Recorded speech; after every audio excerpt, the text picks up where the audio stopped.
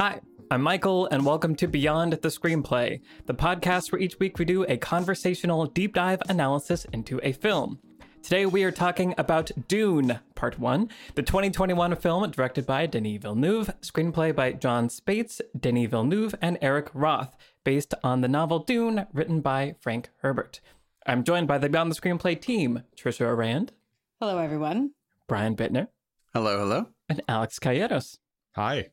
So before we dive into Dune, as a quick announcement, we're going to start doing video podcasts on the Beyond the Screenplay YouTube channel. And we've always had versions of the podcast on the channel, but now you can see our faces. So you can see all of us smiling at you and waving. Sorry. Except for Brian. So all of that is on the YouTube channel. So head over to the Beyond the Screenplay YouTube channel and subscribe if you want to watch the video versions of these podcasts. And a question for our Spotify listeners and people watching on YouTube is, now that Dune is out, what are your top 3 favorite Denis Villeneuve movies? Ooh, that's a hard one now. Right? That's really hard. Now you have to make some choices. Yeah. Okay, so let's dive into Dune. So I'm really excited to finally talk to you guys about this because I was lucky enough to be invited to maybe the first industry screening of Dune a month ago, like literally 4 weeks ago or so.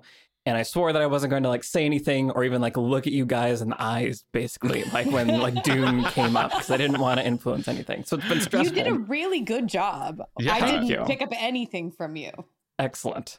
I'm neither seen nor heard. But yeah, so I got to go to the screening, and it was on the Warner Brothers lot in their big screening theater with Dolby Atmos, and it was just it was a whole experience. It was so immersive. And Trish and Alex, you guys have talked about the Sundance effect a little bit, where sometimes if you see a movie in a special setting, that specialness, like little fairy dust, goes over the whole experience. It makes it extra magical.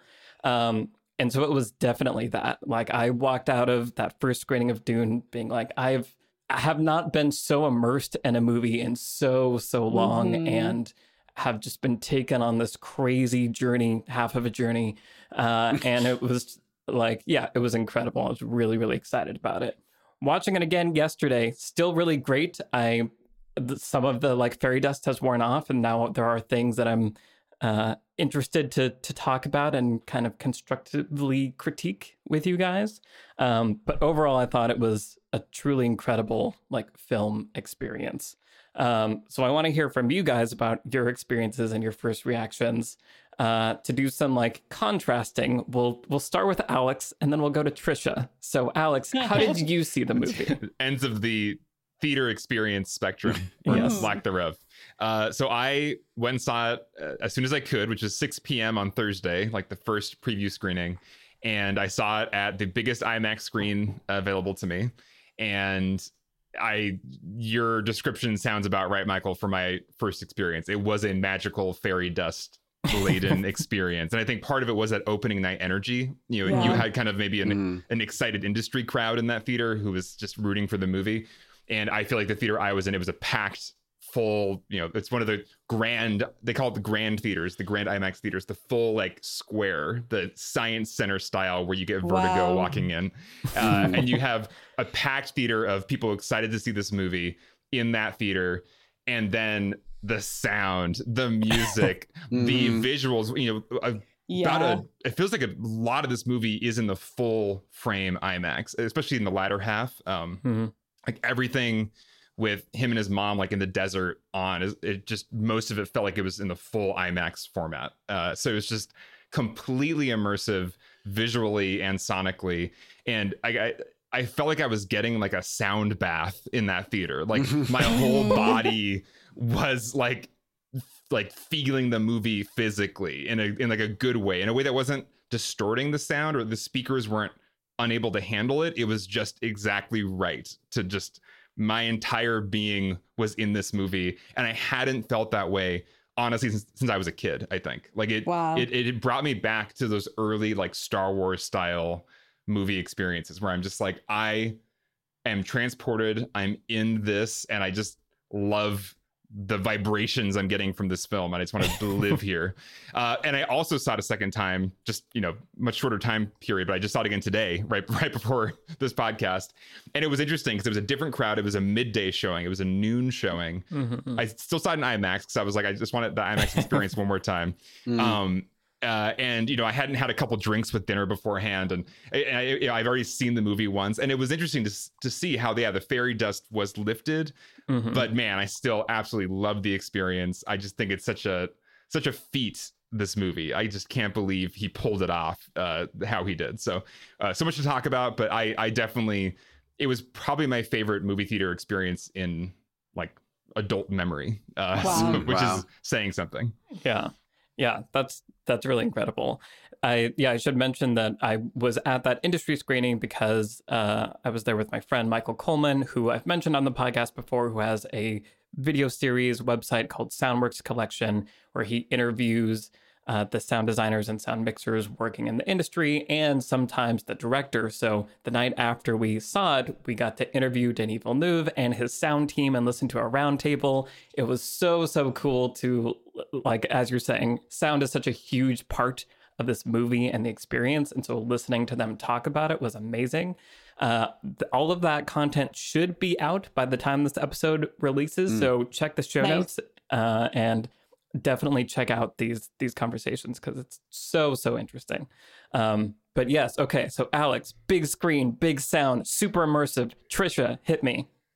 Yeah. So due to circumstances completely beyond my control and just like sort of a perfect storm of inaccessibility for mostly scheduling reasons and like just sort of other things happening in my life, I was not able to go and see this in the movie theater at all.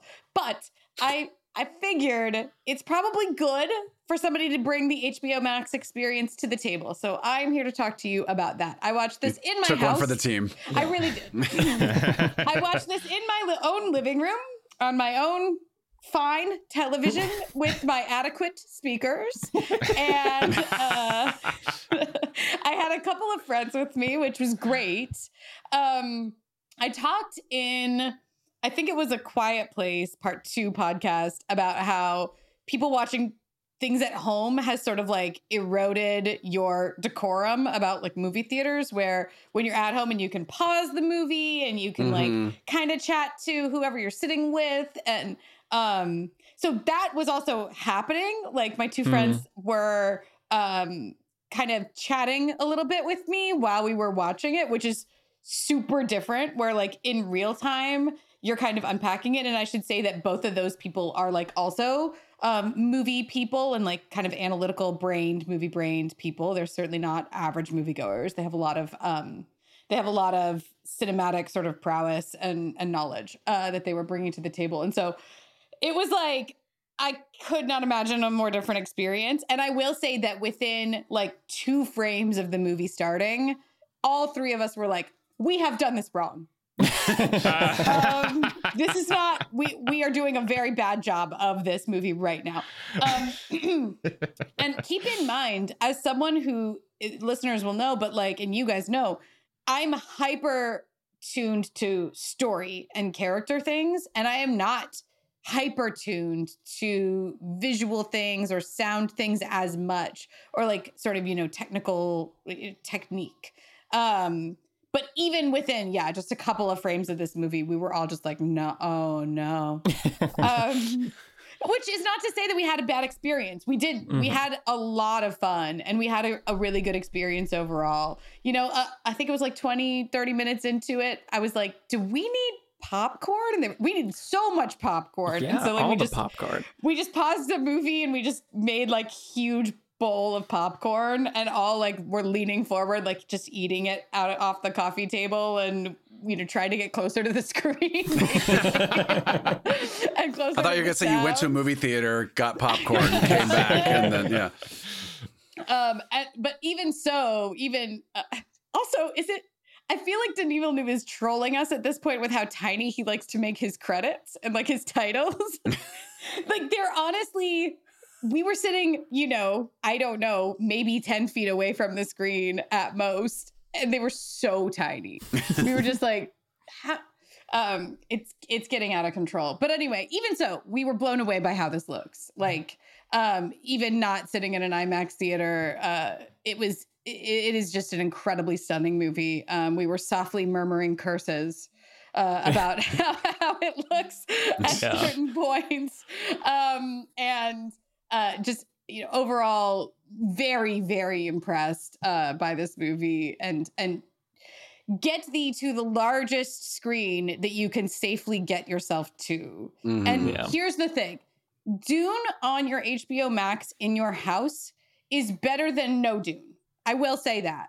Yeah. So if those are your two choices, is no Dune or Dune at your home, Right. you should Dune at your home. Dune. But if you have Dune at your home versus at a theater somewhere, anywhere, for the love of God, go to a movie theater and see it there. It is simply not intended to be done the way that I was forced to do it. But yes, and I'm looking forward to going out, as soon as I can, and catching it while it's still in theaters, and catching up on the many aspects of the experience that I can tell that I missed out on. So Yeah. Cool. Well, thank you for taking one for the team to bring us that report from the field. Of the thing not to do. Now back to you in the studio, Michael. Okay, cool. So we have the spectrum laid out. Brian, tell me about your experience. Definitely closer to the Alex side of things. Cinemark XD, which is not, I wasn't able to see it IMAX, just scheduling again, but I saw it the Thursday before the day it came out, which I think people don't realize that, especially in LA, like you can just see any movie at 6 p.m. the Thursday before it comes out. So the theater wasn't packed. It was full, but it wasn't packed. Just what an immersive experience, as you said, like just being completely shaken literally by the sound and the music, having this giant floor to ceiling screen, and just the visceral, emotional mood experience was just like absolutely flawless. And it, the beginning of the movie is, I'm so used to Denis Villeneuve's movies being slow and methodical and slowly paced, and you're going to enjoy it anyway, but it's but then the first 20 minutes of Dune was like, it's Dune and we're here and it's big and exciting, and like he's sticking his hand in the water, but like the music is telling you this is the coolest thing you've ever seen. And but then like inevitably it gets into Denis Villeneuve territory where it's like we have these long scenes, and I'm not quite sure what the big picture is and all this kind of thing, but I'm having a good time looking at everything. I'm having a good time listening to all the stuff and watching all the things. So there was just a little bit maybe of not feeling disoriented. I very fortunately did not ever feel disoriented with regard to who the characters were or what the relationship was. But I think the overall macro, what are they actually trying to achieve? How does each scene actually support that thing that they are trying to achieve? That felt a little meandery to me in a way that I didn't mind, because again, I just love looking at a Denis Villeneuve film, and just what a cast and everything. Just this movie is just so lovely. But I'm very curious to watch, for future viewings, because on one hand, all those things are going to make more sense to me the more that I watch it. I've never read the book. I saw the David Lynch movie a long time ago. I have basically no context, but so I feel like, oh, right, that thing is this. And just like watching Blade Runner 2049 for the second or third time, you're like, oh, right. That's where that fits in. And that's how that, but I also am wondering, am I going to be as excited watching the movie again during some of those more slower meandery scenes, or are they going to start to feel more and more like homework to get to sort of complete the task that you are there to complete? So that is not in any way a negative review of this just wonderful film, but it was the only thing that kept me from just being like walking out of the theater going, that's the most amazing movie I've ever seen. Yeah. When you need mealtime inspiration, it's worth shopping Kroger, where you'll find over 30,000 mouth-watering choices that excite your inner foodie. And no matter what tasty choice you make, you'll enjoy our everyday low prices, plus extra ways to save, like digital coupons worth over $600 each week. You can also save up to $1 off per gallon at the pump with fuel points. More savings and more inspiring flavors make shopping Kroger worth it every time. Kroger, fresh for everyone. Fuel restrictions apply. Yeah, so I think there's a lot of things to talk about and go from there. I think pacing and exposition are really interesting topics with this movie. I should say I haven't read the book. I did go on a very long car ride with our producer, Vince Major, like coming back from like YouTube headquarters one night. I think it was raining. In my head, Vince was drunk. I don't know that that's true. Don't hold me to that. But he was like, have you ever like read the Dune novels? And I was like, no. And he was like, let me tell you everything about them. And so I remember being like enthralled by what he was saying, and I remember none of it. Like going into this movie, I was like, I literally couldn't tell you one thing about this movie. Like at some point during the movie, I was like, oh, spice. Like Vince said something about spice. Right. So even though I apparently had heard a lot about it, my brain did not recall any of that. But I was surprised by how quickly I was able to get on board with like the big picture, like this is what's going on, and like this is the world of there's an emperor out there and he's a jealous man, and so he's gonna sabotage this house with these bad people in maybe a very complicated way of doing things. I don't quite understand why this was the path that was chosen. But I had a good sense of like the households, and the spice is really important. I was thinking about, there's lots of comparisons with Star Wars and Dune that go back for forever. But, in Star Wars, you have that opening crawl that's like, here's the TLDR of what's going on. Right. And Dune is like, here's a cool montage where Zendaya is going to tell you all about everything you need to know to kind of get up to speed. And maybe that's part of like the vision that Paul is having. And so I just feel like the way they introduced the mechanics of the world and the voice, the magic of this place and all the different organizations and shadows was really effective, while also, like you were saying, Brian, being like, no, we're happening. Like, this is a movie going on. Yeah. And I just found that balance to be really great, and why I think the first hour of the movie is probably my favorite part. Like, there's just so much happening and so fun to learn all about that. And then I think it does slow down later on once there's kind of more wandering in the desert going on. The more I think about this movie, the more it reminds me in so many ways of Fellowship of the Ring. And I think this really feels, if there eventually is a second or maybe even third Dune film, we may look back on this one as this trilogy's Fellowship, where you do have a kind of an awkward structure where there's not really an ending to the story because we're like just getting started. We're not even halfway to Mordor. And so we have this kind of wandering final act. In Fellowship, we're going to Galadriel, and now we're just kind of going down a river for a while. And I guess we'll have a final orc battle, but that's there's no big climax really. And I also love a lot of the first half of Fellowship because there's just so much setup of the world done so well. Like it is an amazing parallel, I think, to this movie, where both films are introducing potentially audiences that have no idea about anything in this universe, and they manage in the first half of these epic films to set up a lot of complexity, a lot of rules and different types of races or houses or whatever. And for a film to do that while not ever like slowing down or stopping too long in any one place, but just kind of doing it organically as the characters are moving about, is really impressive. And I do feel like if the full vision is ever made for this, either 2 movies or 3 movies, this may feel like a really, like one of the better opening acts ever, just because of how well it sets up the rest of the story.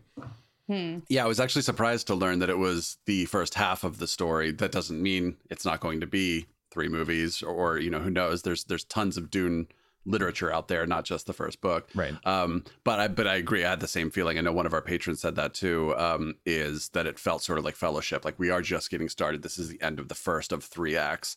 And if it's the first of a 2-part movie, then we're at the midpoint basically. And that's fine too. But it did really feel like this is the first of a 3-part story, just because it felt like one giant act in and of itself.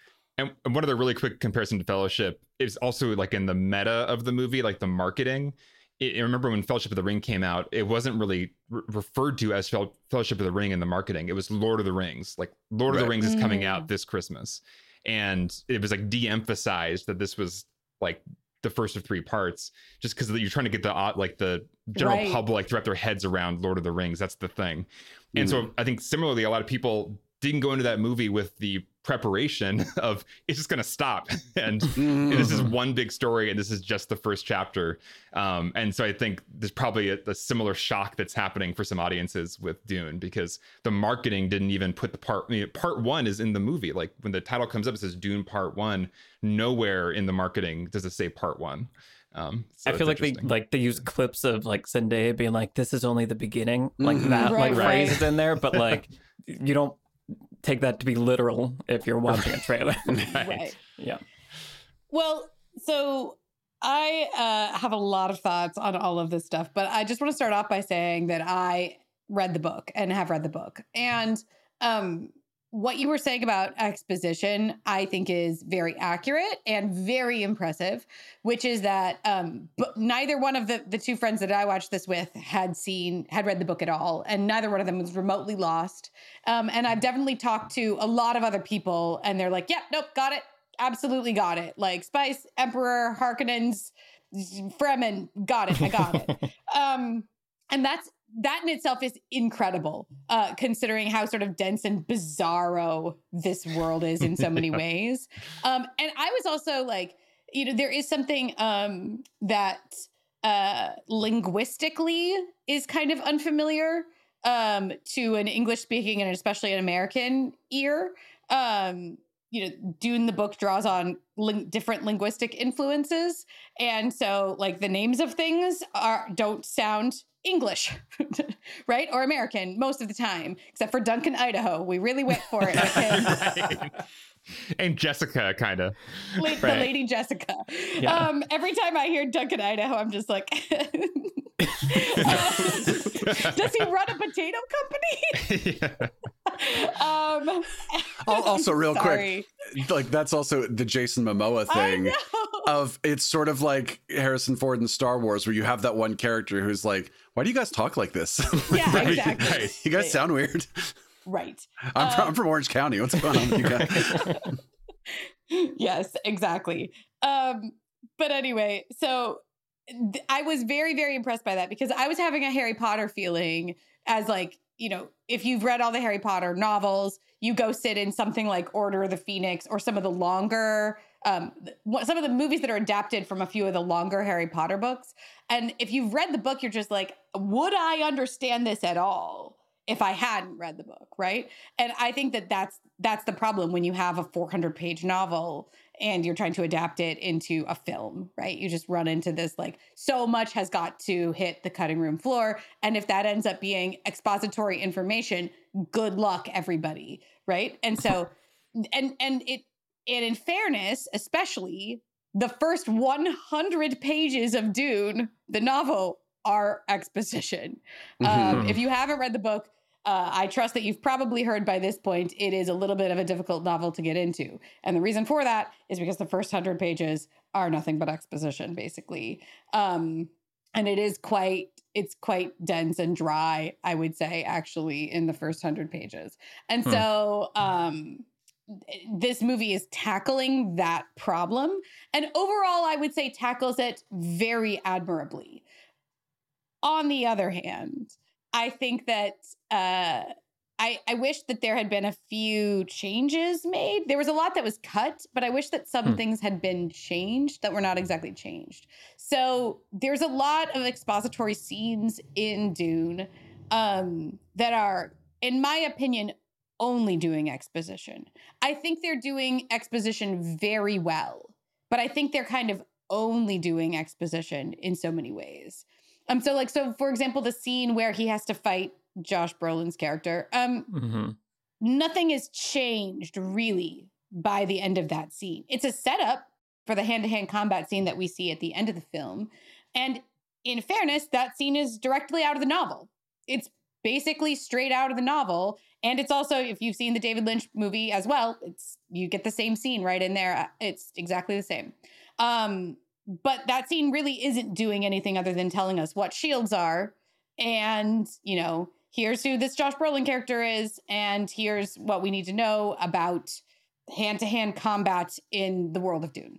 And so I sort of wish, and the way you can tell that it doesn't really do anything else is because essentially nothing has changed from the beginning of the scene to the end. Mm-hmm. And there are quite a few scenes like that where he runs up and he's like, Duncan, Idaho. And Jason Momoa was like, hey, son, hey, buddy. My boy. And my boy. And he's like, can I go with you to Arrakis? I really want to go. I have all of these feelings about it. And Duncan Idaho is like, nope. He's like, but I really want to go. No. And that's the end of that scene. So essentially nothing has changed. We know who Duncan Idaho is. And I'm not saying that's not valuable expository work, but it's not actually plot work because Paul wasn't going to Arrakis before that. He's not going to Arrakis after. And the part about the dreams, he could have told it to us in a scene where something actually happened. Do you know what I'm saying? Mm-hmm. Yeah. Yeah, I was paying attention to that also this time. Of it is this weird thing where it feels like these scenes in the hands of somebody else and with different actors and with different music, could be really bad. Mm. And that feeling, I was like, this dialogue is very serviceable, but lesser actors would butcher it and this would be bad. But you have 8 Oscar winners in your movie, so they're gonna crush all of it, every line of it, no matter how inane. And what a tribute to them. And I feel like the example that even the first time I saw it, jumped out at me is in that fighting scene where you're learning this is how shields work. Josh Brolin has a line where he's basically just saying, look, audience, when the blade goes slowly, it goes through the shield, but when it goes fast, it doesn't. Yeah. But the way he says it, there's this poetry. It's almost like he enjoys talking about the rhythm of the stance of the slow blade penetrates the shield. That's a dumb, that could be a really bad, okay, yeah, line, but it's done so well that it doesn't take me out of the scene. Right. He also says one of my least favorite lines, and I think maybe Trisha, you brought this up too, in movies, which is, you just don't get it, do you? Right. Now I have to explain a thing to you. In the movie, I was yeah.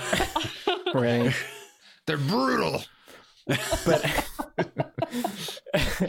well, and so many things here. So maybe let's talk about performances also, Androna, because as you were saying, there's a million amazing actors. So this was one of the things that was hardest for me to talk about with you guys is when Javier Bardem shows up for 5 minutes and they have that scene, and then at the end Javier Bardem leaves and Josh Brolin's like, I don't like that guy. I'm like, No Country for Old Men. It's totally not. And I wanted to bring it up, but I couldn't on the podcast. Right. Also, real quick, there's so much weird crossover. We did our accidental Roger Deakins trilogy with No Country for Old Men and Blade Runner 2049 and Skyfall, and then weirdly Ana de Armas shows up in No Time to Die, which is not Roger Deakins, but it's in the next Bond movie, and then Javier Bardem, who was the villain of 2 of those 3 movies, now shows up in the movie of the director who didn't put him in his movie. It's just all these weird crossovers where I'm sure a lot of this was just people working together and being like, yes, that's someone we want to work with again. Yeah. But yeah, I mean, so I feel let's just talk about performances here a little bit. And to me, the one that really stood out was Rebecca Ferguson. I did not know she was going to be in this movie, and she does so much heavy lifting. I feel like so much of the movie works because of her performance and the drama that she brings to the relationship between Paul and the Jedi women. What are they called? Bene Gesserit. Bene Gesserit. Oh, the Bene Gesserit, yeah. And then, but yeah, just I feel like that's another strength of the Denis Villeneuve, thing, is that he can do these crazy sci-fi things, but also bring these really believable, grounded performances that lend so much credibility. Timothée Chalamet, when he's getting his hand like pained in that box. It was just like it felt like someone would actually, like, that was a realistic portrayal of what it would be like to be experiencing, you know, immeasurable pain but not being able to do anything about it. Yes. So just so many great performances. Yeah. Yeah, that particular sequence, I think, was when the movie was really settling in for me. It's like, oh, this is good. This is a good movie, because you have so much subtext just in all the subtleties of Rebecca Ferguson's performance as she's going to his room to like wake him up and looking really kind of shaken about it, and leading him to the Charlotte Rampling character, and just the sense of dread hanging over her performance throughout the entire sequence. It, like, she single-handedly is basically telling us the stakes without telling us anything, like, just because of how she's reacting to the scene. And I just, it's great if you want to check out, there's a Vanity Fair kind of director's close-up video with Denis Villeneuve, basically breaking apart that sequence, the box sequence.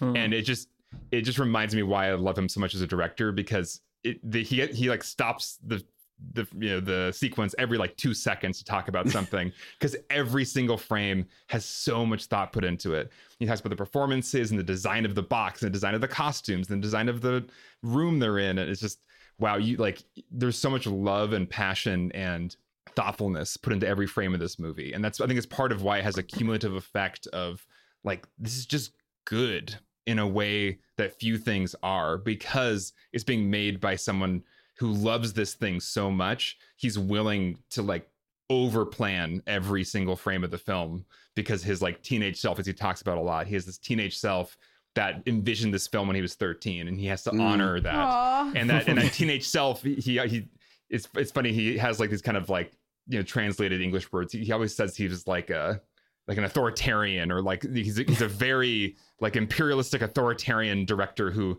like demands the best, and so he had to live up to that 13-year-old self. And I feel like he did in this movie. Like, it does feel like he made a movie for teenage me as well, where it's just, I'm gonna blow your freaking mind and shake you, and he just did it, you know, because Denis Villeneuve also, like, he's a subtle director a lot of the times. Like, he does hold back. He likes to test your patience and to really be quiet. And in this movie, I think he did honor his 13-year-old self, where he's like, no, we're not going to be quiet. Like, we're going to be screaming at you literally with this score. It's not going to be a subtle movie. Well, on the subject of casting and performances, Timothée Chalamet, I think, is such an interesting choice. So I think I definitely, when I first saw that he was playing Paul, I was like, okay. And, you know, to young me, Kyle MacLachlan was a grown up, and to now me, like, Timothée Chalamet is like this child. But also, he is not, you know, even age aside, he is not the sort of like sturdiest of frames and that kind of thing, which is referenced, you know, you put on some muscles. I did. No. But then I think about a Daniel Radcliffe or a Mark Hamill in Harry Potter or Star Wars, where it's like you cast the person who is the sort of, you know, weakling's not the right word, but you know what I mean, the sort of boyish person, so that you can see this transformation. And I think like that's what I love about Return of the Jedi, is you see Luke now, like both Mark Hamill and Luke Skywalker are now evolved into this like badass thing. And then you have a movie like we talked about with Black Swan, where Natalie Portman just, you know, she just can play both the White Swan and the Black Swan. So you can have that transformation over the course of one movie if you have an actor who can has that range. And it was only at the end battle in this movie where I was like, okay, I'm starting to see now how Chalamet is kind of turning into a little bit of a badass. We are seeing, like, you start him here, and then what endpoint do you get to? Hopefully we have Dune 2 or Dunes $sign.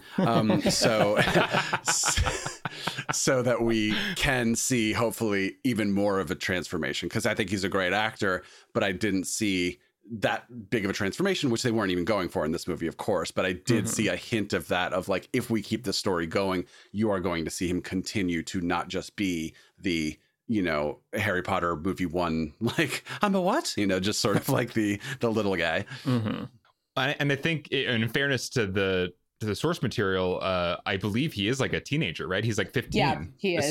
So yeah, in some ways, there's almost no actor that could do this role like Timothée Chalamet, because he is an adult who looks 15, but as the like story progresses can like become an adult. Like he in an individual body, he could be both a teenager and an adult eventually. And I think it is really in a lot of ways, it is a classic hero's journey coming of age story, as far as I understand it. So, you know, what better actor do we have right now to embody that than this like, you know, boy man.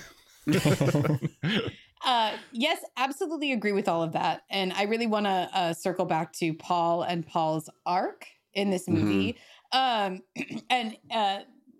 circle back to the like, myth of the one kind of coming of age, like, you know, the sort of monomyth things that we've been comparing this to, like Harry Potter and Star Wars, which I think are, we'll get there, really fair comparisons, because Frank Herbert was trying to do something like that, or trying to employ some of those tropes for very deliberate reasons. But on the subject of casting, full agree about Rebecca Ferguson.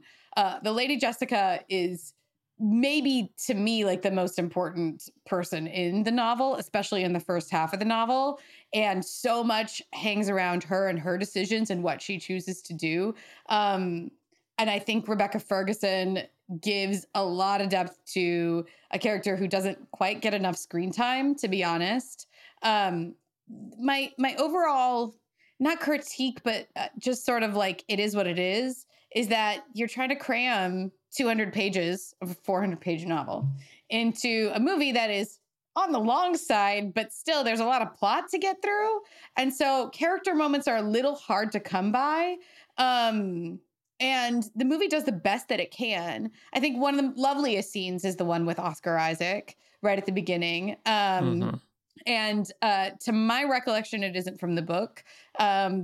There is, you know, there's obviously a scene between Paul and his father, but I don't think it is quite like that. A lot of the stuff about like the bullfighting, which the Denis Villeneuve decided to really fixate on as a symbol, and I think as a fairly effective symbol, is sort of just very tertiary kind of, you know, subtext over there thing in the book. And it's really brought to the forefront here in a way that I think is very effective. We've talked about symbols being shorthand. And I think if you need a shorthand symbol for what the House of Atreides means and is, and to Paul means this is my father, right? Or like, this is my legacy. Then the bull and the bullfighting is a great choice there. And so that scene in the graveyard in Scotland, look, Caladan looks like Scotland. They filmed in Norway. Which makes sense when they have bagpipes, apparently, for the House of Atreides. So that's all I'm going to say about the bagpipes. I noticed they're loud bagpipes. is the other thing. Yeah. Loud bagpipes. I noticed some bagpipes in this film. Anyway, but I think that that's a really lovely example. Oscar Isaac's performance in that scene is really touching. We haven't really gotten to see Oscar Isaac play a dad, and he's a good dad in this. And you have to have, in order for Paul to feel dimensional, for there to feel like there are stakes on what happens to Paul, we have to care about the House of Atreides. And that's just sort of like an important fact. And so by really focusing on Duke Leto Atreides and what he means to Paul as a father, but also he has to be like really admirable, right? Like, we hate the Harkonnens, they're colonizers, and like they're brutal, and they're bad to the people of Arrakis, right? And so we have to see that Leto Atreides wants to do better and is in a hard situation, but he's smart and he's savvy and his men respect him. And like all of these things that we admire about leaders, you have to kind of pack it into this character that you're going to lose midway through the movie. It's a tall order to do. And the casting of Oscar Isaac's really smart, but a lot of those early scenes with him are also very well done. Yeah. Yeah, that scene that you're talking about where they first talk and they're in the graveyard essentially was kind of the first moment, one of the first moments where I really like leaned forward and was like, oh, movie, you're going to try to be like, have dimensionality to you, because the how both characters are designed Paul and Leto are very recognizable, but just a little bit. There's something a little bit special to them, I think. Where like with Paul, you know, he's Luke Skywalker-ish, in that he's like a young prince-ish person, but he's not like, I want to go to the Tashi station to pick up power chem. Like he doesn't have that aspect to him. He's like, I don't really want to do this today. I prefer not to, but like when he's called to do it, he does it. So he has that reluctance thing, but not in an annoying way, which I appreciated. And then with his father, the at the end of that scene in the graveyard, there's like a conventional movie version of that ending where he's like, what if I'm not the next one?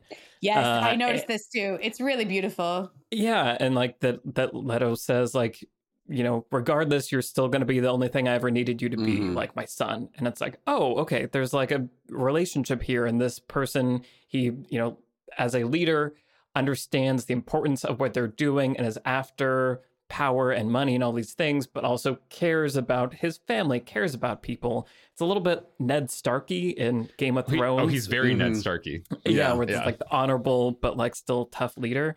And yeah, as you're saying, Trisha, Oscar Isaac, it was so fun to see him play that because he brought so much of that. And I think my favorite scene is him when he's piloting the ship and they go down to like rescue the spice miners. Like you get to see him also be this pilot. Like, just it's sad that he's not in more of it, but I feel like they got to do a lot with him, and every scene that he was in, he definitely brought it for. Yeah, the bad part about killing Oscar Isaac and Jason Momoa is that you no longer have Oscar Isaac and Jason Momoa. So, you know, Denis, if you're listening, you better have a Streep or a Coleman or an Oldman or a Hugh up your sleeve for part 2, because we need some more of that. But yeah, it's funny because we have seen Oscar Isaac play dad at least once in Drive. Where he's like a strung out like criminal. Wait, Oscar Isaac's in Drive? Oh, Michael, it's like a small role, yeah. Right. But yeah, speaking of roles like that, we often see Oscar Isaac as like the strung out ex machina, right? Like these sort of, he plays the wild card so well. Even in Star Wars, he's like a leading, you know, good guy, but he's still the wild card, the joke cracker. And it was nice to see him in just a very grounded, mature performance. So yeah, I totally agree. And yeah, the relationship stuff. Again, I feel like I really got to know these characters and the relationship with each other very early into the movie. And that just felt nice and sort of warm to be with them for the rest of the ride. It is a little unfortunate that savvy moviegoers, I'm sure, though, like the minute that they have that really touching moment where he's like, you're my son, that's all I ever needed you to be. I was like, oh, he's toast. But if you had a bad relationship with your dad, that dude would live the whole movie. Right. He's so nice to you. He's definitely toast. It's like whenever a character says, you know, oh, this is my pet turtle, he's the most important thing to me. You're like, an hour and 10 minutes from now, we're gonna have some bad news about that turtle.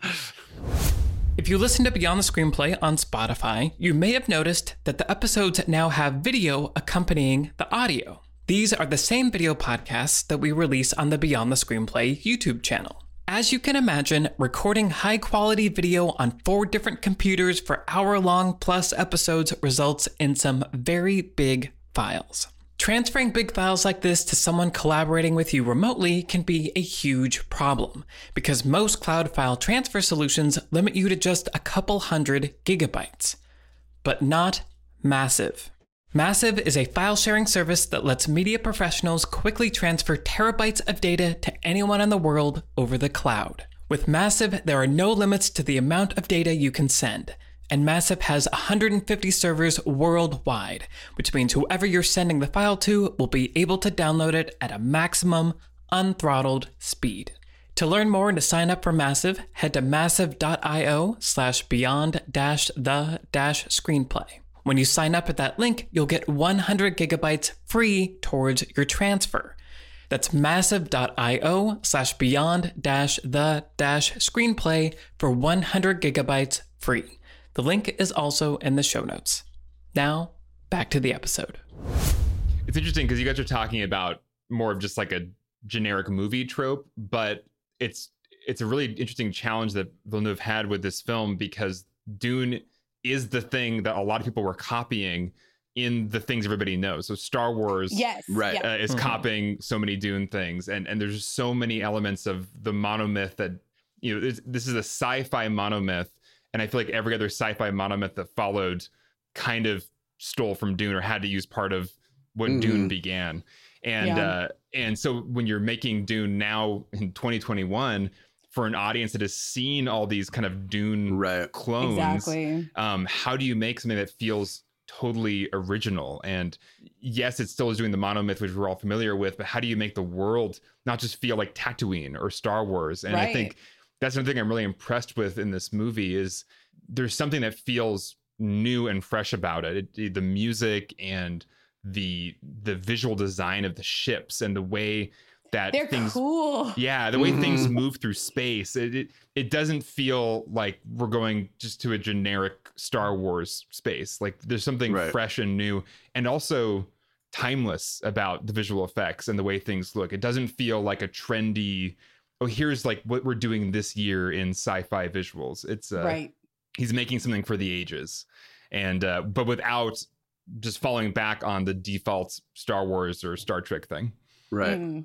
Also, fun fact, David Lynch turned down directing Return of the Jedi to direct Dune, which then ended up being his least favorite experience working on a movie ever. And he walked away from it and disowned it basically. But there could have been a David Lynch directed Return of the Jedi, which what on God's green earth would that have been? That could have changed everything. Yeah.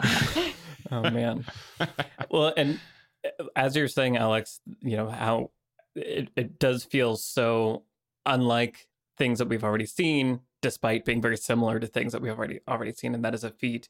And that's one of the things, again, that the sound designers were talking about when they did that roundtable. So again, people check this out where, they started from scratch. Like they don't use any kind of library thing. It's like, go figure out what all of this might sound like. And he starts working with the picture editor and the sound designers, all those people very early on in the process, like before they start shooting. When they're shooting, he flies them out to set. And most movies, it's like, we shot a movie, quick, bring in some sound people to put some sound in the last 3 weeks, and then it's over. And he talks specifically about, the first time he made a movie that had a budget, that's kind of how it happened. And he was like, no, I can't make a movie like this where I'm just kind of band-aiding, sound on it. And so it's cool because I think he's making movies in a way that lots of people wish they could, and somehow he gets to where it's like, no, we're gonna have the sound team on the whole time. So we're shooting things and they're designing sound effects that's getting sent to the picture editor who's editing dailies so that we can watch it and send that to the visual effects people who can come up with the look for the shield, and then that's going to influence how we shoot the scene. And so it all is working together and also giving time to experiment and find something new, because you can't rely on finding something new if you don't have time. And so having that time to experiment and get things wrong is what lets you arrive at something that feels fresh. Right.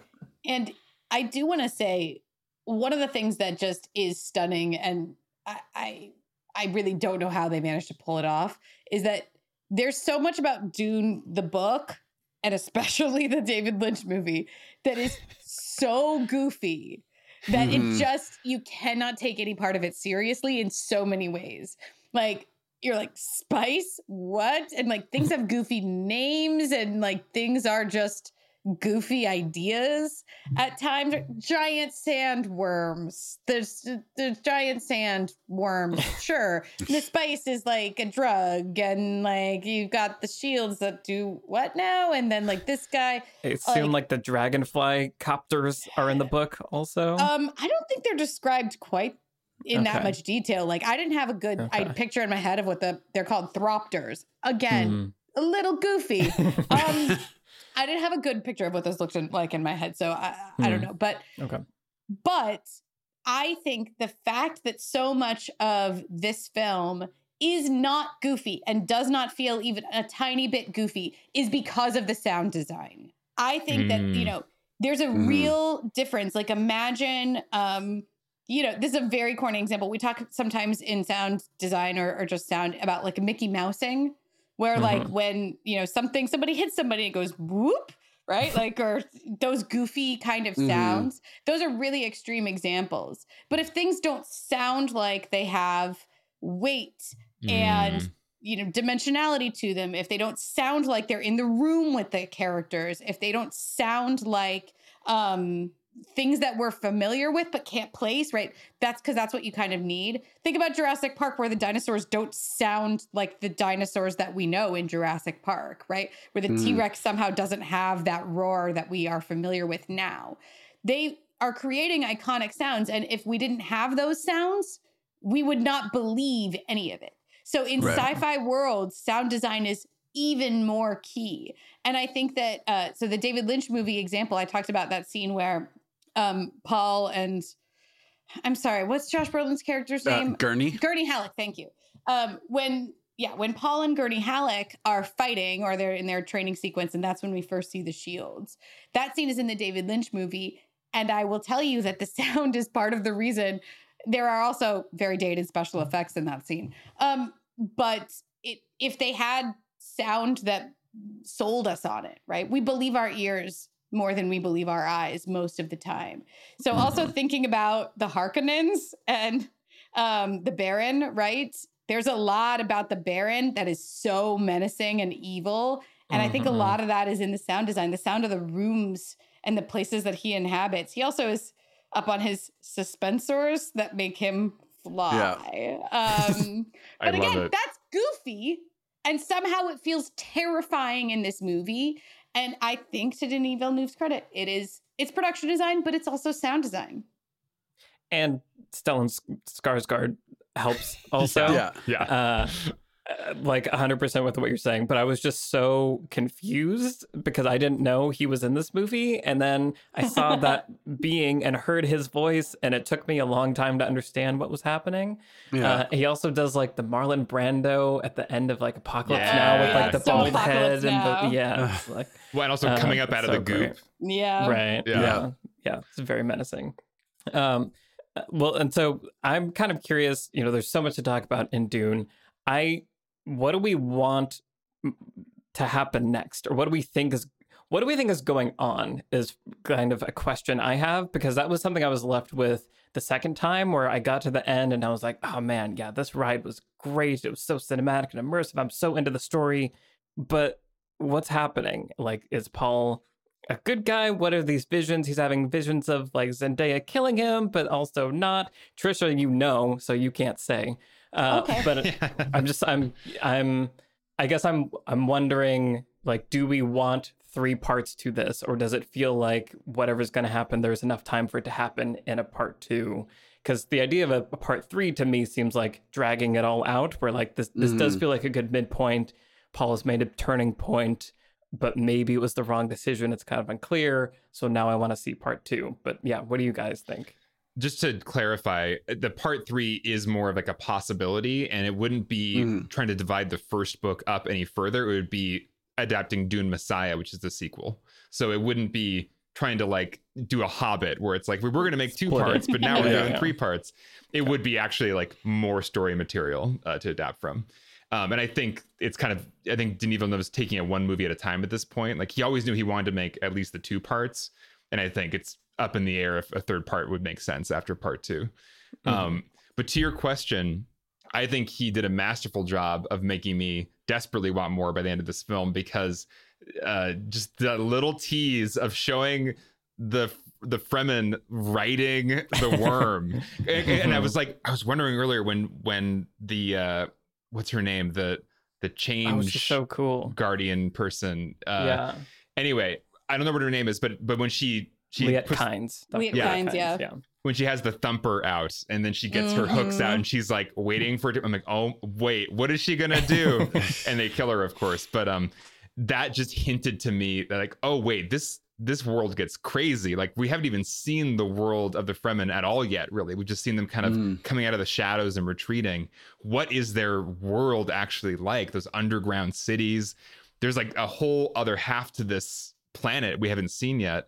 So I just got excited for more world building, honestly. Just I sense there's a ton more ahead of us as far as this world. And I think I'm just curious to see what where the hero's journey goes, because I have heard whisperings about that there's something a little bit subversive about the Dune hero's journey and this idea of a messiah, and the Bene Gesserit coming and kind of planting the idea of a messiah, which is self-fulfilling prophecy. So I'm excited to see what the novel and the movies actually are saying about the monomyth by the end of this story, and where does Paul go, and is it a tragic story? Does it end up being war that is bad and he's responsible for it, or is he the classic hero? I'm really curious. So I just can't wait. I'm upset that it hasn't been greenlit yet. I just I need them to be making it right now, because I need it soon. It could be greenlit by the time this episode drops. Right. Very good point. Very good point. I bet it will be. For me, I mean, plot wise, I don't, having only seen the movie once and having not read the book, I can't really say about, I hope that they do this and I hope that whatever. But in terms of just what I want from a second movie, as you were saying, Alex, we get a lot of tastes in this movie. We get a really cool sandworm sequence where we don't really see it, and then we get one where we do see it, but it doesn't really do anything. And it's like, wanting to see more of that, wanting to see more of all these things that have been sort of teased. The action was sometimes frustrating in this movie because they would build up to this action sequence. The two armies one's going down the steps and and they're coming towards each other, and then it's like, edit, and cut away to a different scene. We're like, wait, what? That was like a battle you were setting up, and then we get, I don't know, 15 seconds of some some smash cuts, and then we are off to a new thing. So maybe more of that, a real big battle that feels like you can see the whole battlefield or whatever. Like, I have no idea if that is even, in the cards in terms of the story, but I just want to see the things that we've been shown, but in bigger scope and bigger scale, spending more time on them. Even any sort of like special powers people have, the voice, right? Like all of this stuff, like, let's see all of these things happen, but with a little bit more time spent on them. And also don't have a character say, let's fight like demons in the trailer, when that's not what the line is. He says they fight like demons, which kind of makes sense. Let's fight like demons doesn't really make any sense. How does a demon fight? That happens a lot though in trailers. I know, but to literally like an expositional scene where Jason Momoa is just explaining something that happened is used in the trailer as like, we're going to go kick their asses right this second. I was like, what a strange reusage of a line and mishmashing. But anyway, so don't do that with the second trailer. Just like, you got to get the Aquaman fans in the theater, right. though. So, well, right. and the Zendaya fans, who, she's very heavily featured in the trailer, and she's just like there in his dreams and then teased at the very end in like one scene, which is pretty funny if you came to the theater for the Zendaya movie. Right. Well, Michael, I want to hear from you about the answer to your own question, and then I want to come back to Paul and Paul's arc for a minute. But what do you want from Dune Part 2? I everything above, everything that everyone's just said, I agree with. And I feel like you were saying, Alex, I do get a little bit of sense of subversiveness with the visions of Zendaya's character, who probably has a name. Chani, thank you. And I feel like there's something about the Denis Villeneuve style that I feel like he has. This is like its final form. Like, he has nailed it, and it has arrived, and it is great. But it also still feels like a little bit held back by the sort of cynical, like, everything's got to be a little bit like distant for us to buy into it and believe it thing. And this isn't even like a critique of it or the movie. It's just like an observation that I've had, and people comparing it to Star Wars a little bit and all that. And like, Star Wars is, goofy and fun and a totally different kind of movie, but there is a bit more like life in it. And I guess I'm curious if, like, as we spend more time with the Fremen, maybe there can be more life put into the movie. Like, maybe things don't have to totally be kind of in this, very low dynamic range visually, where it's like there's bright gray and there's dark gray, and there's like a little bit of like kind of yellow and a little bit of gray. So I feel like I want to go back to this world, but I want more like life and character, like deep connection stuff. So that's what I'm hoping in the following part. Yeah. So this all brings me back to like kind of one of the things that I walked away feeling, which was just that this movie seems scared of like the monomyth aspects of itself in some ways, where like, so Frank Herbert, when he wrote Dune, was interested in the monomyth aspects, particularly in world religion, and like how that's used for political play and power, right? Where it's like, if you can give people a messiah, then you automatically have like essentially a military leader or a political leader as well. And, you know, world religions do this constantly, where there's like one, you know, sort of messianic or like Christ figure or like central prophet or whatever it is. And that's kind of like who everyone can, you know, worship. And so, there are plenty of myths about the myths that employ the same thing, that are not necessarily, you know, followed with actual religious devotion, but that we still, for some reason, you know, as humans, that kind of feels like it unlocks something in us that we just sort of like believe in, because this is something that's like universally existent, right? Like sort of across all cultures and like many, many different time periods, there are these monomyths, which is what Joseph Campbell's book is about, which I strongly recommend. So Frank Herbert was interested in this, and he was interested in interrogating this and sort of bringing to light some of the problematic, problematic implications of the monomyth. And so, you know, the fact that everyone continually is telling Paul that he is special and he is the hero and he is the Messiah and all of this stuff, and I think is definitely from the book and adapted very faithfully from the book. However, one thing the book does really well that the movie doesn't necessarily seem interested in doing is lining up sort of like two paths for Paul, where I feel like when we talk about a character arc and an arc of change, what we are expecting is we know what this road looks like and we know what this road looks like. And we know what it means for the character on their personal journey to choose to go this way or to choose to go that way. And unfortunately for Denis Villeneuve, the one problem that the book has is that so much stuff just happens to Paul. And Paul doesn't necessarily make a lot of decisions, especially at the beginning of Dune. It's like, so the plot by the Harkonnens and the Emperor to like overthrow House Atreides has nothing to do with Paul. I mean, it kind of does, but it happens to him. It's not something that he chooses. He's not the person driving the plot. Like, he survives this movie is kind of like the thing that you can say about Paul. But he doesn't end up being pressured into a lot of super difficult choices. And the choices that he does make, we kind of don't understand what they mean. Like, the movie doesn't really do a good job of setting up for us what they mean. So before the box scene, we don't really know what the box is about or what it means. It's like, if you take your hand out of the box, you die. If you leave your hand in the box, something. Yeah. Pain. Like, yeah. But it doesn't tell us, like, we don't know, you know, turns out the Bene Gesserit they have been crossing bloodlines and manipulating, you know, like all these royal houses to try to create a messiah figure for generations. But we don't know that before that box scene. So that's a test for Paul.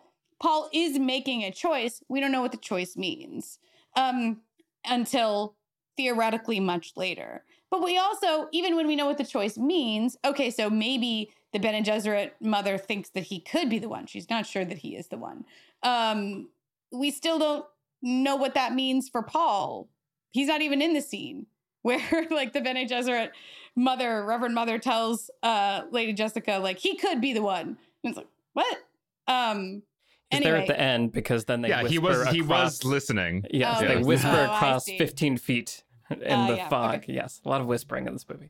Yeah, there is. Anyway, I just think that, you know, to again compare to A New Hope, when Luke turns off his navigating camera or whatever, his targeting camera, and was like, we hear Obi-Wan, and he's like, use the Force, Luke. We know exactly what that means. We understand the choice that Luke is making.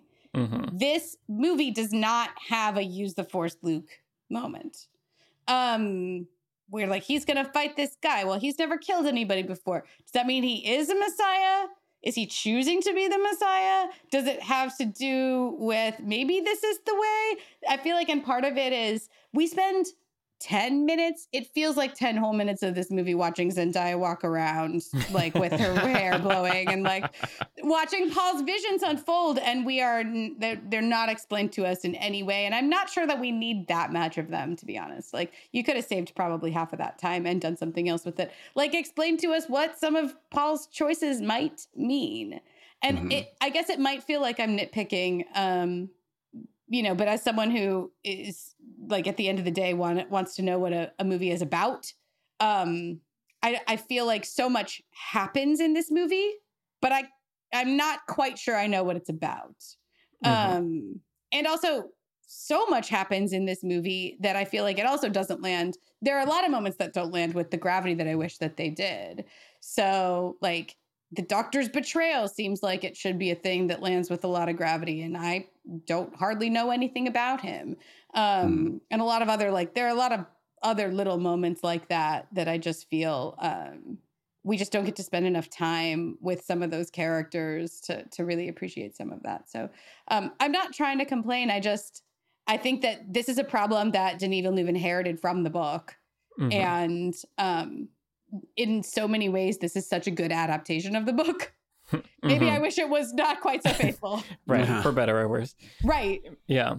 Yeah. I think you're pointing out why that final scene, one of the reasons why that final scene doesn't land for me, because I agree that there are some dramatic moments and moments that are supposed to be very emotional that aren't quite there, but for the most part were emotional enough for me. Like the betrayal was like, I get it. Like I've seen them interact enough to be like, he liked him and this is sad. So like it was enough, but I do feel like at the finale of the movie is this fight where I am confused about what it means for Paul, like you're saying. Right. And he has a vision where he dies and the voices are saying like, yes, you need to die for this to work. But then they also say taking a life is taking your own life.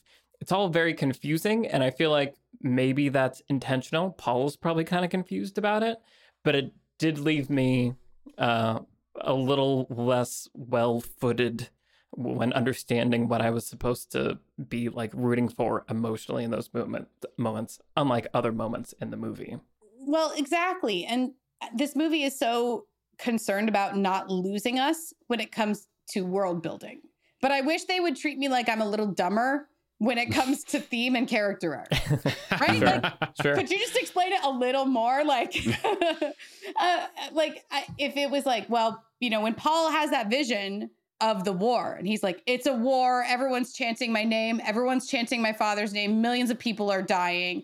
If that's not a future you want, Paul, then I need someone to specifically say like, it's like peace or war. And like taking a life leads to war. And so then when he like chooses to kill that guy at the end, I'm like, oh, he's on the path to the war. Like do it all the way. A little bit more. Yeah. A little bit more. Yeah, I'm just gonna third this sentiment of that is the one part of the movie that feels like it's so important because it is the finale of this first half, and I totally agree. I don't know what it means in that moment for him to kill a man, and it obviously does mean something, and it is this pivot point for his character, his midpoint essentially. But we haven't been given that line, Trisha. Like taking a life means this. You will forever be changed into this once you take a life. Right. Nobody said those words to him, and so I don't have that. Oh, this is what's going to happen. Mm-hmm. So it's unfortunate, but in some ways, this might also be a casualty of this truly being half a movie. I think it would still be nice. It would still be nice for the midpoint to be meaningful in and of itself, but it may only be meaningful upon reflection once you've seen where he ends up, and you realize, oh, that moment meant this now that I've seen his whole journey, and we just have to wait, hopefully not too many years to see where he ends up. Time will tell. Well, why don't we move to lessons? So what lessons we're going to take away from Dune? Brian, do you want to start us off? Sure. It's funny, Trisha, that you brought up the Josh Brolin sort of training scene, because that was something I was thinking about. well, like I think we all remember that scene, and it's there's something very simple about it. It's just two people fighting each other, and you're learning about their relationship, and like there's just dialogue, but there's, you know, it's sort of like the Morpheus, Neo fight, where it's just like, oh, okay, I'm watching a fight scene, but I'm also getting exposition and stuff. And I totally agree with you that those exposition scenes should also have plot movement, and it's unfortunate that they don't. But what I did love about not only that scene, I felt like we talk about that your scene should do more than one thing, you know, and they weren't necessarily doing more than one thing in the sense that they were often only doing exposition, but they were doing 2 to 3 different kinds of exposition every time. And I like for those first 20 minutes of the movie, and you know, that scene in particular, it's like, here's a new character. Here's Paul's relationship with him. Here's how combat works in this world, the whole shield thing and everything. And because Paul is not, you just don't get it, do you? Because Paul is not appreciating the severity of the stakes, Gurney has to explain to him who these people are and why they are dangerous and what the history is. So it's like you're getting world building, you're getting history. And it does feel a little exposition dumpy during that you don't get it thing. It's like, oh, they're telling us, the audience, right now. But again, you inject conflict in there. It makes it more interesting to watch. But then I think that what all of that did for me was that first 20, 30 minutes did so much work in telling me, here's who all the characters are. Here's their relationship. Here's a general sense of how the world works, that then it allowed the rest of the movie to be a little meandery because I still had a strong sense of the characters and their relationship. So then when Paul is with his mother, I'm like, oh, I know their relationship. When Paul's father dies, I'm like, I know what this is going to mean to Paul. You know, like I am very connected to all these characters. So yeah, it would have been nice if those exposition scenes were also moving the plot forward. And that's maybe sometimes why I felt on a macro level, where are we going? Where is this story actually headed? But at the same time, I thought they was really well done in terms of stacking exposition on top of exposition. Here's a new character. You're going to learn who they are, what their relationship is. And also they are going to tell you some information about the world that you don't know yet. Yeah. Yeah, absolutely. I'm just going to kind of continue from there because that was essentially my lesson. It's just the first 30 minutes of this movie do so much, have so much exposition, as we're saying, but also there's enough drama happening that I'm still drawn in. And so, yeah, everything you just said, Brian, and the other little moment that I wanted to point out is like essentially the first scene you see with Paul and his mother Jessica, where they're at the dinner table. It's so cool. Mm-hmm. It's so cool. It's so good, and it's very smart, I think, to put that as early in the movie as possible. Yep. Because as we've talked about, like there's like as audience, our brains are more plastic to weird ideas earlier in the movie. Yeah. And so when that scene started, I was like a little bit like weirded out, like, wait, what? There's some power in this world where if you just kind of speak weird, you can make people do stuff. Like that's, to your point, Trisha, kind of like a goofy thing. Yeah, Jedi-ish.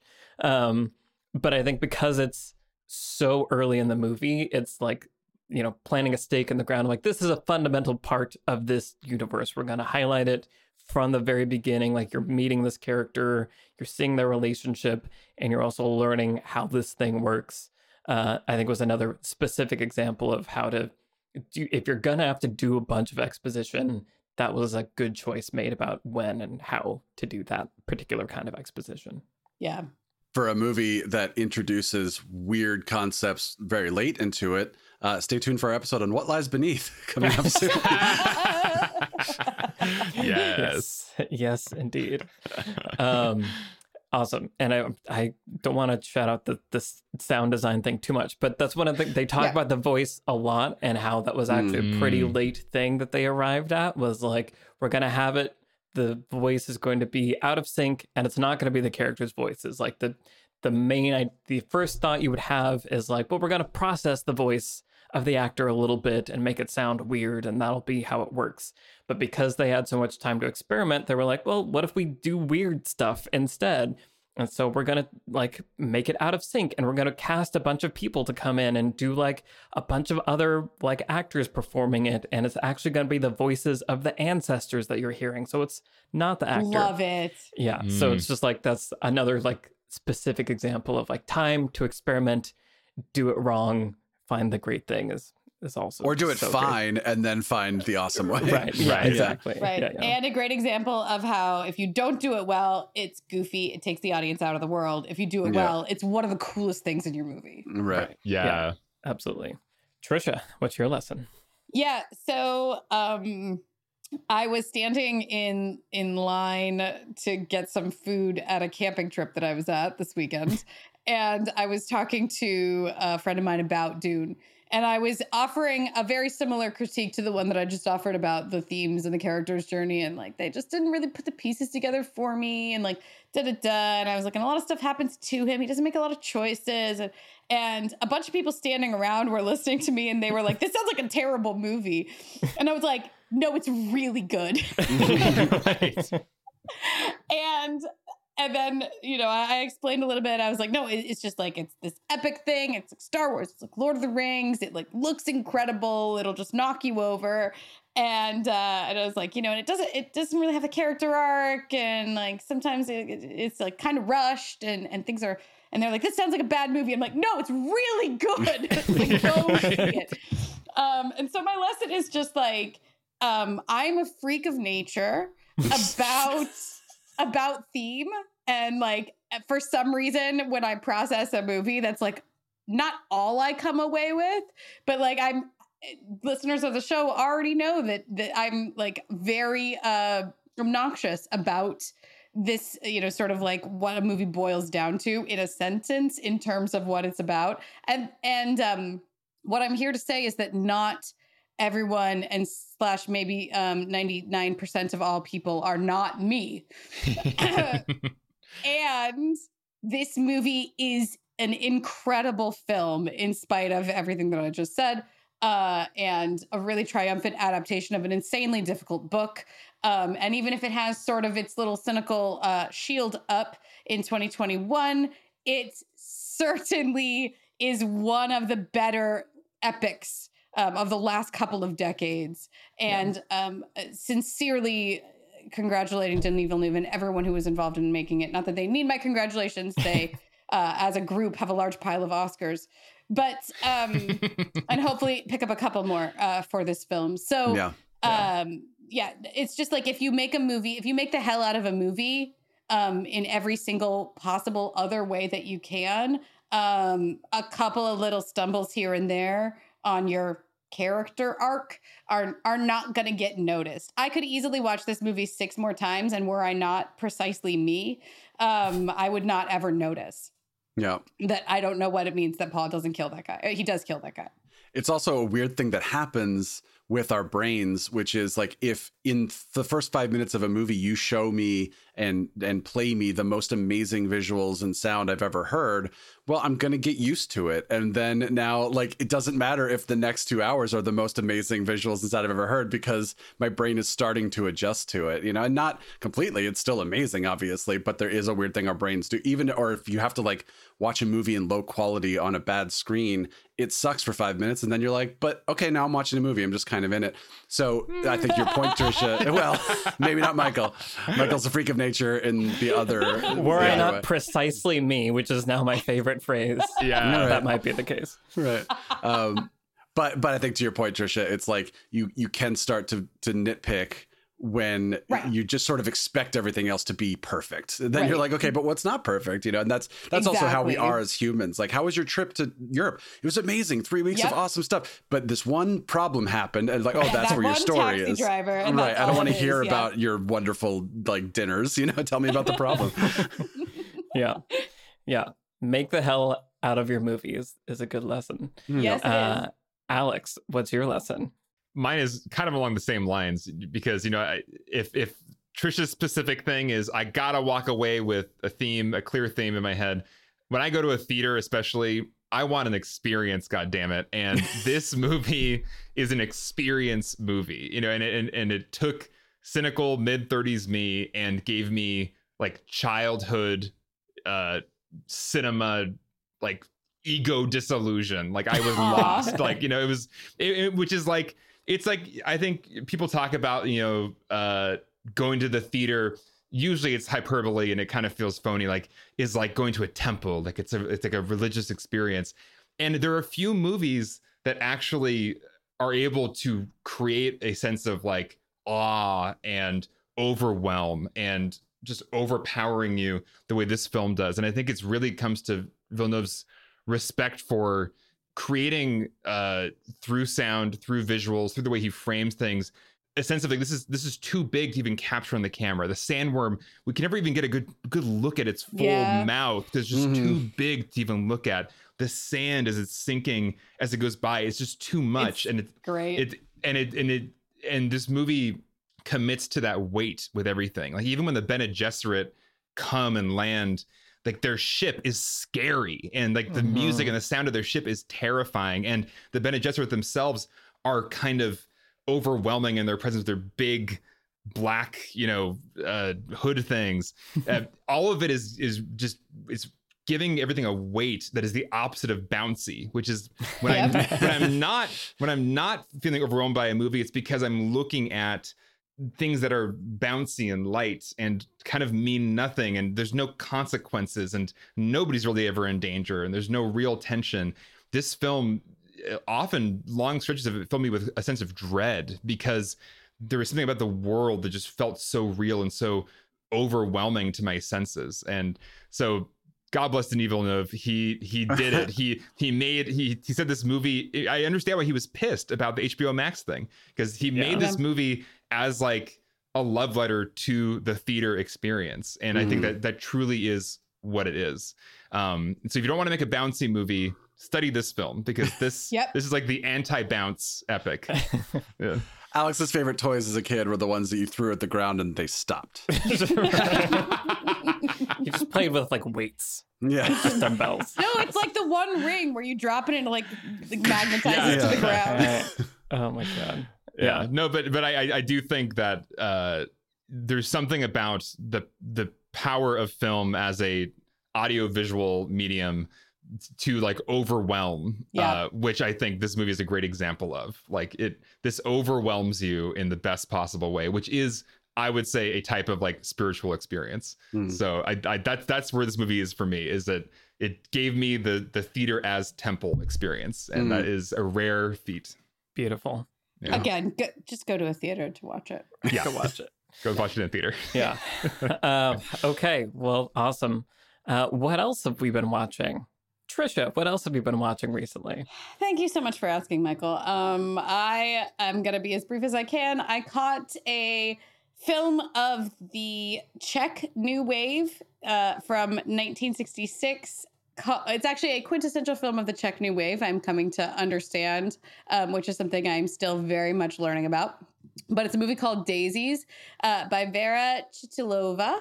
And it's an experimental movie. It's only an hour and 14 minutes long. It's about these two young women who decide that they're just going to be bad. And not sort of in the traditional sense of like, they're going to do a bunch of drugs and party really hard. They're just going to basically try to live sort of like a decadent and unfettered existence. And they start like kind of ripping off old men, where they'll like have old men take them out to dinner because they flirt with them, right? And then they just like are gluttonous and they just like eat as much as they can, and they just sort of like trash restaurants and like just run around and create chaos. And they have amazing 60s fashion, and but that's none of that. The plot is really not important because this is just a very experimental movie. And most of it is just these little episodic scenes of bizarre, experimental, abstract filmmaking where the scenes are not connected to each other, or even like within scenes where they'll be like sitting on like a street corner, and then, you know, they're having the same conversation and they're standing in a field, and then they're like back on a street corner, and then the whole frame is red. And then like there's the whole editing is the screen is chopped up into little pieces, and then they're just like chopping up hot dogs with scissors. And it, like they're back in their apartment now, and like are you having a stroke? This sounds insane. No, this movie, honestly, I really liked it. But when I say it, I don't use the word experimental lightly. Right. I'm telling you, this is by a lot of people's standards would not be a movie. Right. But it is and is very fascinating. And so, like I said, if you are interested in getting into what was going on in Czech filmmaking in the 60s, a good entry point might be Daisies. Got it. Noted. Great. You left us all speechless. It's got a great ending as well. And sound is really interesting and funny, and the performances are great. Anyway, if you just like girls doing chaos, which who doesn't? And the female filmmaker as well. So very cool, interesting film. Nice. Awesome. I'm not going to say it's a story, and certainly not going to call it a movie. It's neither one of those. Great. Sounds like it's good for precisely you. Indeed. Alex, what have you been watching? So I caught The Last Duel, which is also in theaters right now, directed by Ridley Scott. And I remember seeing the trailer for this film and just being like, I think, Brian, you posted, you were like, this is going to be an amazing movie or a really bad movie. And I can't tell. I don't know why I can't tell the difference. Right. Like you have Ben Affleck in kind of this awkward, like bowl cut wig or something. And, Matt Damon, but they're in this medieval times. Is that okay? But man, I love this movie. It is a great Ridley Scott epic. But with, it's about perspective a lot. And there's different perspectives than in a normal Ridley Scott epic. And the titular Last Duel is maybe the most stressed out I've been watching two people fight, because the movie sets up the stakes so well for this duel. I was freaking out in the theater. It was like, not since Children of Men have I been that tense watching a sequence. Okay. And that is quite an accomplishment. Yeah. So just to get to that scene and to feel those emotions, I highly recommend seeing The Last Duel in theaters, where you just are in that movie for that experience. I've heard nothing but good things. I'm so excited. Yeah, same. Yeah, I'm excited. Awesome. All right, cool. Brian, what have you been watching? Well, as Spooktober is coming to an end, sadly, I just finished watching Midnight Mass on Netflix, which is the new series from Mike Flanagan, who directed Dr. Sleep and Hush and Haunting of Hill House and Bly Manor. And his series have been interesting because they're always horror, but they're always very focused character dramas too.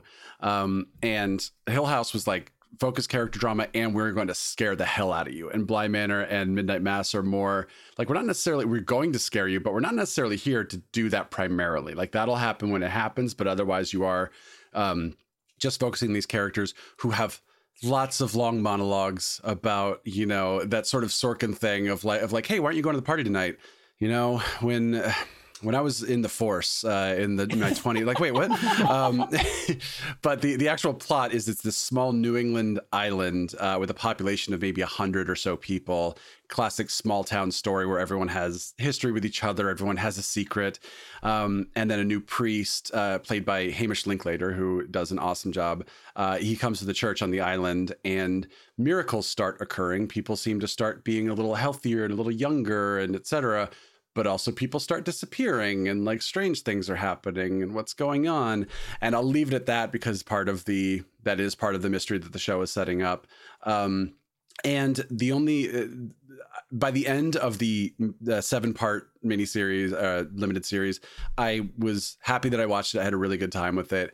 It took me almost half of the series to really kind of settle in. So I will say that as a sort of caveat, that's not the best thing when people are like, oh man, it's great after you watch the first 8 seasons, then it really takes Right. But once it did settle in, I was like, you know what? I'm having a really good time with this. It's a lot of fun and it's interesting and it's doing some cool stuff. So if you were thinking of checking it out, I would say check it out, just knowing that it might take you a couple episodes. And if you started and kind of checked out, I'd say go back and commit to finishing it off, because it's not like, Mare of Easttown quality or anything like that, but it is solid and it's just a lot of fun. Nice. Awesome. Yeah. Cool. Michael.